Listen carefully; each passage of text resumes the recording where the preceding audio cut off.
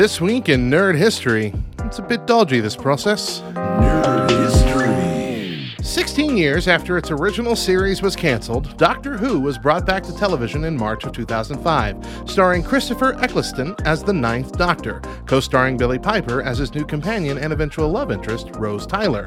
This brought back older fans of the show, reintroducing the world of Doctor Who, and also introducing many new fans who were seeing the Doctor for the first time. In this first season, we saw many episodes and moments meant to reintroduce much of the lore around the Doctor from the previous series run.